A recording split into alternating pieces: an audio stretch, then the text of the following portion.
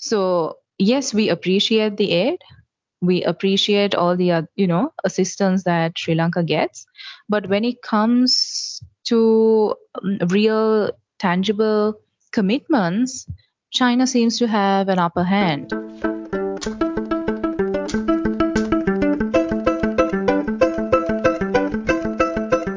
This is Asia Insight, Asia Policy in a Pod.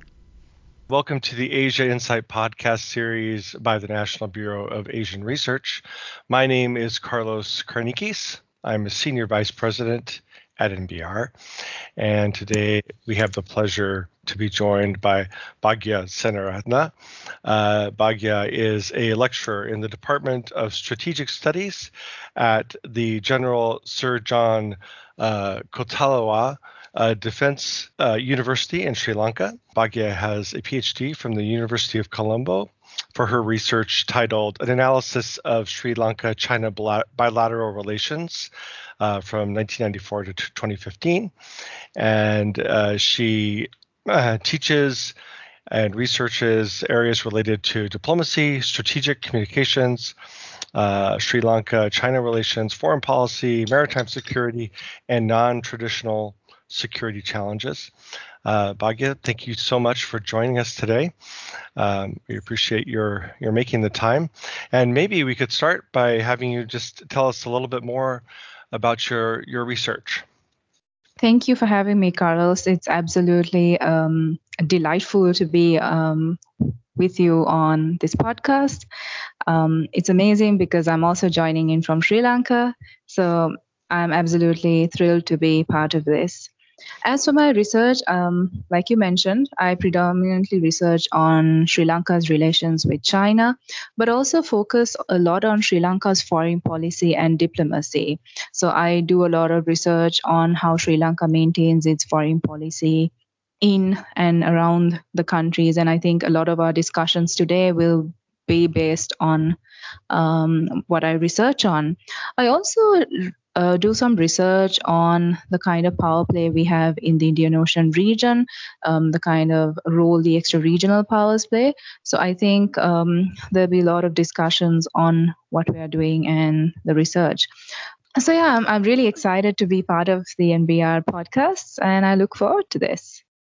Well, speaking about NBR in this podcast, the reason we asked you to join us today is at the end of the last year, we asked you to participate in our Emerging Voices series. You authored a piece for us, which was called "The COVID-19 Pandemic and the Power Rivalry in South Asia." It talked about Sri Lanka and South Asia in general. But well, first, before we talk about the essay, what's the current public health situation in South Asia? Thank you. That's a great question, Carlos. I think a lot has changed since the pandemic, but for the larger part, I think South Asia is grappling with a lot of public health issues because in South Asia, we have sanitation issues, we have a lot of malaria, TB, these kind of issues that in general we face. And it's also probably largely because of the poverty people face, right? So poor sanitation, maternal health, and the larger region in South Asia, we also have poor access to health services. And these concerns were very visible during the pandemic where people were dying because they did not have access to healthcare. And because I'm in Sri Lanka, I can also tell you Sri Lanka is generally known as the better off country because we provide a lot of healthcare. We give a lot of free access to healthcare. And as a result, we sort of rank a little better than the other South Asian countries. So, in terms of the entire region, I think the region would be affected by various healthcare, lack of healthcare facilities. And what would you say if you look at the role that the extra regional states have played in offering health aid and economic assistance during the pandemic, and that also that other organizations have played, including, different health or international health organizations, and then regional organizations have played. Mm-hmm. Yeah, so in terms of extra regional powers, I think America and even China have come on board and been very helpful, extending a lot of aid towards our countries. They've provided a lot of medical assistance in terms of masks, gloves, the whole works on medical facilities. But we also see India as the regional power in South Asia also being very actively involved. So we can say, alongside countries like the United States and China, India is also playing a very large role. So it's not just the extra regional powers, Carlos, but we also see India, which is very interesting for South Asia, because South Asian, I guess, politics revolve around this power dynamics between India and regional entities. With regard to international organizations, I guess the World Health Organization has been the most active in terms of providing assistance, less in terms of, say, our regional organization, the South Asian Association for Regional Cooperation, or SAARC. SAARC has been very inactive, and in terms of activities as a regional organization, it's as good as dead. So when we're talking of organizations, I guess we have to talk of both the active and the inactive organizations. So yes, in terms of assistance to South Asia, we see a lot of medical assistance provided by extra regional powers as opposed to international organizations or regional organizations. Well, so that's interesting, your comment on the SAARC, because it seems that that organization in particular would be perhaps best positioned to provide assistance, given, its position in the region and its members and its the makeup of its membership. What do you see? What accounts for its lack of effectiveness, and what do you think its role will be moving forward? Absolutely. No organization would know its region better than an organization constituted by its regional countries. Unfortunate for South Asia, we have this conflict, this misunderstanding between India and Pakistan. And the misunderstandings have sort of blown out and also affected countries like Sri Lanka, Nepal, Bhutan, the other regional countries. As a result, we see an organization, SAARC, which ought to have been a very good, functioning organization, really not coming off the ground. It was established in 1985, but to date, it's been a very inactive organization, hardly really done much, and it doesn't really have much to its name. So one of the biggest reasons we see is this power dynamic, or the misunderstanding between India and Pakistan, resulting in nothing really concrete happening in the South Asian organization. We also see the sort of hegemonic tendencies by India affecting the regional understanding within SAARC, because we see India trying to dominate the discussions within SAARC, and it's understandable. None of the other smaller nations like this, because they do want to be heard. And the only other country that can sort of counterbalance India's rhetoric is Pakistan. And then you go back into that cycle where those two countries don't understand or see eye to eye. So in this context, we see South Asian countries, the smaller South Asian countries, are probably not on the best footing when it comes to sort of bringing their ideas across into the South Asian organization, or SAARC, resulting in it not really being effective and being sort of a redundant entity where nothing really gets done. And Carlos, you did mention it would be the best platform for platform to provide assistance to South Asian countries, because it would generally know the affairs of the region. It would also know exactly what our countries require. But in this sense, I guess this is where we see India stepping in and sort of playing the role that SAARC should have been playing. But we also see that because of the lack of SAARC, we don't have all the countries benefiting equally from, say, assistance through or medical assistance or health assistance, as you would see with perhaps Southeast Asian countries where ASEAN does play a very dominant role. In this sense, or even EU, we see a very active role by the European Union. Yeah, and so maybe that leads to kind of my next set of questions. Countries like Sri Lanka then looking to relationships on its own with countries like China and the United States, and looking for assistance or the relationships there.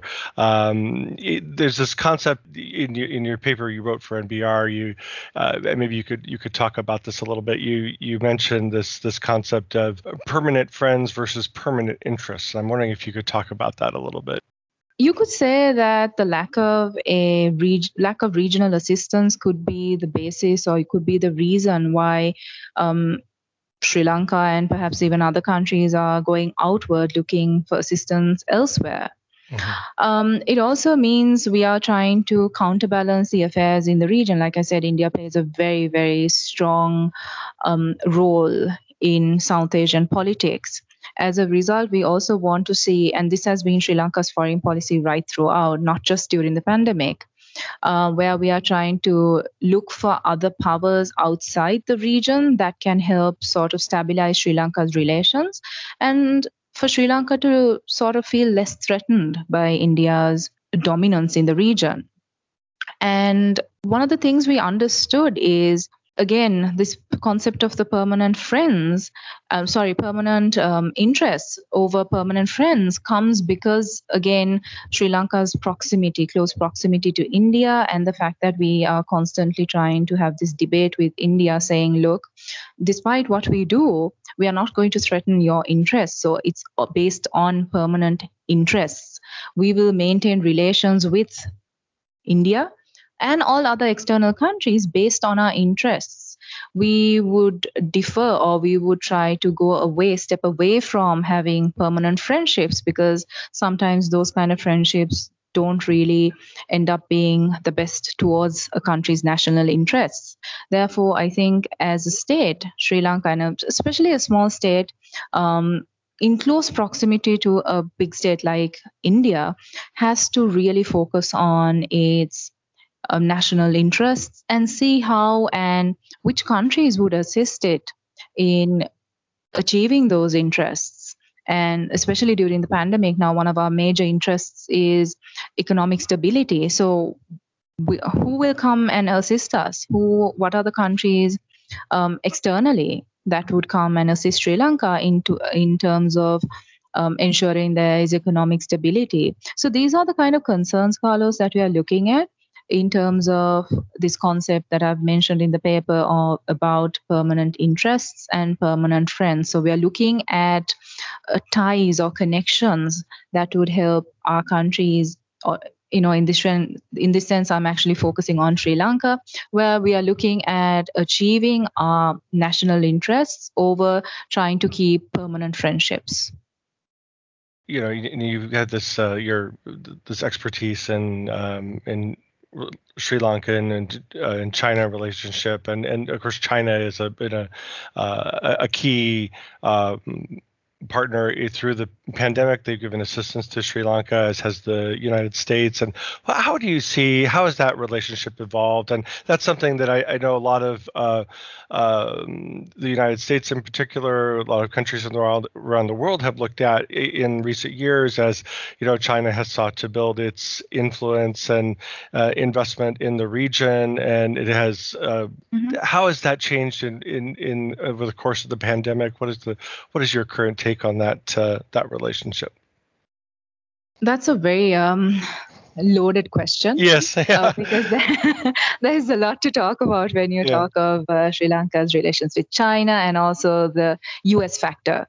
Yeah. So just to see if I can make a long story short, it would be something like China has come to, or Sri Lanka is engaging with China again based on interests. We have formed, if you trace the bilateral relations, we formed relations between the two states based on economic interests. And right throughout, if you trace again the relationship, we have maintained our economic connectivity, and other factors, political, cultural, whatever you want, you name it, has come only thereafter. But Sri Lanka's relations with China are primarily founded on economic principles, economic relations, or interests, whatever you want to call it. And these have predominantly also occurred wherein we have not, or we in the sense Sri Lanka has not been able to seek assistance from its traditional partners. And when I say traditional partners, it would be India, the United States, Britain. So when we see Sri Lanka has gone to these countries, India, US, but we have not been able to secure assistance or commitments towards Sri Lanka's development, or whatever it is, we have sort of gone or relied on China to be the final aid, the final friend that would sort of help us achieve these development goals or assist us in terms of economic development. So fast forward to now, it's that same power play taking place. We have very good interests, or we have very good connections with the United States. However, we see maybe for the US, Sri Lanka is not necessarily a major interest in terms of the United States national interests. Therefore, we are not a priority. As a result, we are sort of seconded in terms of the issues that come up for the United States at a global level, which means Sri Lanka has to seek assistance from other countries where required, because we also have to function in the global system, in the international system. And when China or say India, whoever, they assist, it's like the United States realizes they also need to do something towards Sri Lanka, because the US has consistently said the Sri Lankan island, is a very important strategic location for their interests in South Asia, in the Indian Ocean region, and now towards the Indo-Pacific. So in this context, and also when you take in the power rivalry between the United States and China, and the US sees China sort of helping Sri Lanka, they realize, okay, wait, I can't let China only assist Sri Lanka. That doesn't look good on us. So it's like the US also steps in and assists Sri Lanka. But don't get me wrong, it doesn't mean that US is not helping. Y'all have been. The US does consistently help, but probably not at the same level as China does, and also not for the same reasons, or not on the same categories of assistance, types of assistance. And even in the pandemic, like during the pandemic, especially last year, we see China came in with medical assistance, and the US has also done the same. They have provided a lot of medical assistance in terms of medical testing equipment, ventilators, etc. But we also see China going over and beyond the usual commitments. Now, for example, when Yang Jiechi came to Sri Lanka, we saw he made a commitment. He said China will assist Sri Lanka improve its tourism industry. So this was a commitment that is tangible, that is extremely important for a country like Sri Lanka, that relies on tourism as part of its for its economy. So yes, we appreciate the aid. We appreciate all the assistance that Sri Lanka gets, but when it comes to real tangible commitments, China seems to have an upper hand, even though other countries are helping us, and beyond China and the US. Now, I know that toward the end of the Trump Trump administration in October of last year, Secretary Pompeo made a visit to Sri Lanka. Mm-hmm. What have you seen in terms of the early stages of the Biden administration in terms of the U.S. Commitment to not only Sri Lanka but to the region generally? And what has been your observations on the diplomatic efforts in the region? Yeah, so you mentioned a very important point, Carlos. You spoke about former Secretary Pompeo's visit. Mhm. Now, even if you look at that visit, you would recall that it happened a couple of weeks after the Chinese minister's visit. So, even for us in the region or even in Sri Lanka, it looks, we tend to look at it through colored glasses because we tend to think, okay, why is it that the US decided to visit only after the Chinese? If the Americans were really really interested in helping or assisting the region, shouldn't they have done this before? If the entire virus was uncontained and these sort of visits could be undertaken, why is it only after? Was it something they did not think about? So these are the kind of questions that come to our mind in our region when we see the power play, because we are also talking about the regional power play in this South Asian Indian Ocean region and the sort of competition between bigger powers. Moving forward, I think coming into the Biden administration, we see perhaps a very different tone being taken by the new administration, probably a 360 turn. I mean, I don't need to say how you all see how the Biden administration is engaging more with the international community. It's got a more stable sort of policy. And with regard to Sri Lanka, I think one of the things it's come out with, one of the things that we feel is the fact that the administration is very adamant on these human rights issues. It's been very vocal about it. And these are some of the things that, since we are still in March, so the past 2 months, we've seen even in the US ambassador in Sri Lanka has been very critical about some of the issues within the country. And even now, like just today, we had the UNHRC vote taking place. So in these kind of situations, we see a different approach by the United States.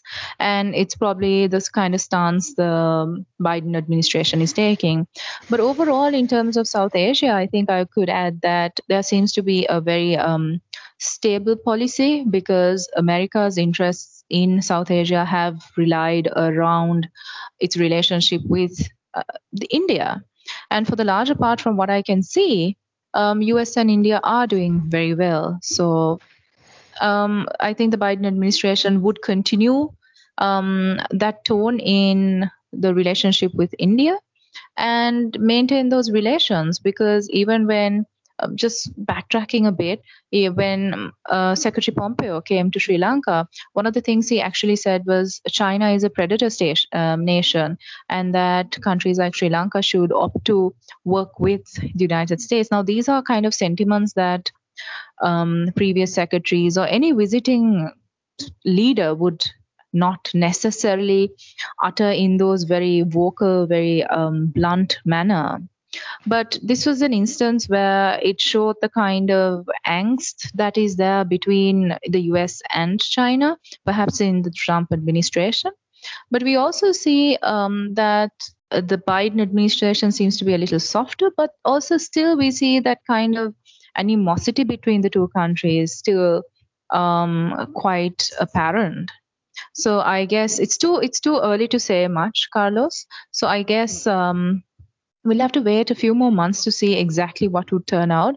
But I think I can for sure say South Asian or America's interests in South Asia rely not so much on Sri Lanka or any of the other smaller countries like Maldives or Bangladesh or Bhutan, but predominantly on its relationship with India. And depending on what India says or feels, about what is happening in and around the region, I guess that is where the US is going to take advice or seek advice.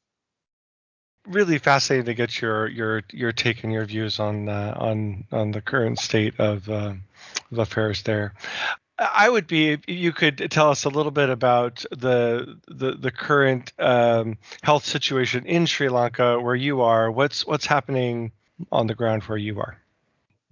So in Sri Lanka, we are still kind of grappling with the second wave, so to say, of the pandemic. We don't have that many cases that are reported, but it could also be because we have limited testing. We have cut down on the number of testing that we are doing in the country. Secondly, it could also be because we have started vaccinating, and now Sri Lanka, speaking of vaccination, Sri Lanka is a country in South Asia that has a very good record of vaccinating.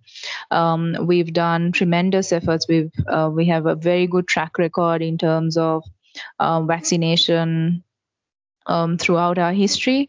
And even now, we have close to 1.5 million vaccinations, COVID-19 vaccinations in the country. A lot of people have been vaccinated, and we have initially focused on those elderly people and the vulnerable, so the age group over 60. Just today, I was told our area is also going to be vaccinated, I guess, day after tomorrow. So we see the government is taking very targeted efforts to address and also ensure the vaccines are going to the vulnerable communities. But we also see these vaccines have been given to the frontline workers, the health officials, the police, the armed forces, those who are actively involved in addressing or containing the virus, the spread of the virus in our country. So I guess if we get more vaccines, we've had a lot of assistance, again, purchasing vaccines and also donations through the COVAX program of the WHO. And also India and China have come forward, and I'm told the Russians will also be assisting us in terms of donating vaccines. So once we have all these vaccines, I think once we finish vaccinating the vulnerable communities, I think we will attempt to vaccinate more or less most of the population, so that we can really look at eliminating, hopefully, the threat of COVID-19 from our island. Well, that would be certainly a wonderful development. I think we've covered a lot of the questions I had hoped to speak about today. Is there anything you wanted to add to our discussion? Yeah, I think one more thing. Because of this vaccination program, I think Sri Lanka has been able to open its borders. So for the first time, we are being a little adventurous in terms of accepting people into the country. And this is not just the repatriation programs, but we have started accepting tourists.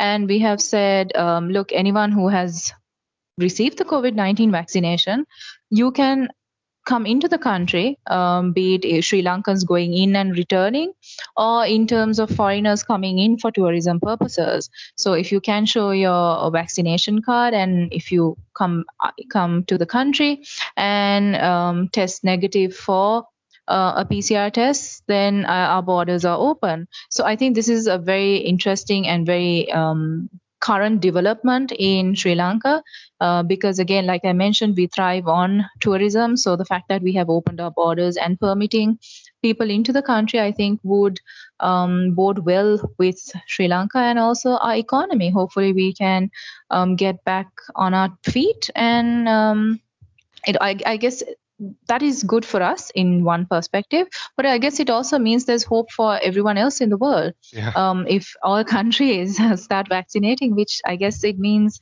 we can all open our borders and maybe go back to life as we know. Thank you so much for making time to talk to us today, and we do look forward to having you part of our series here, either in our podcast series or in our publication series, and we appreciate your making the time to be with us today. This podcast was produced by Ian Smith. Asia Insight theme music is by Laura Schwartz of Bell by the Bayou. Website development was led by Sandra Ward. Asia Insight podcasts can be found on Apple Podcasts, Podbean, and Spotify. Thank you for listening to this episode of Asia Insight.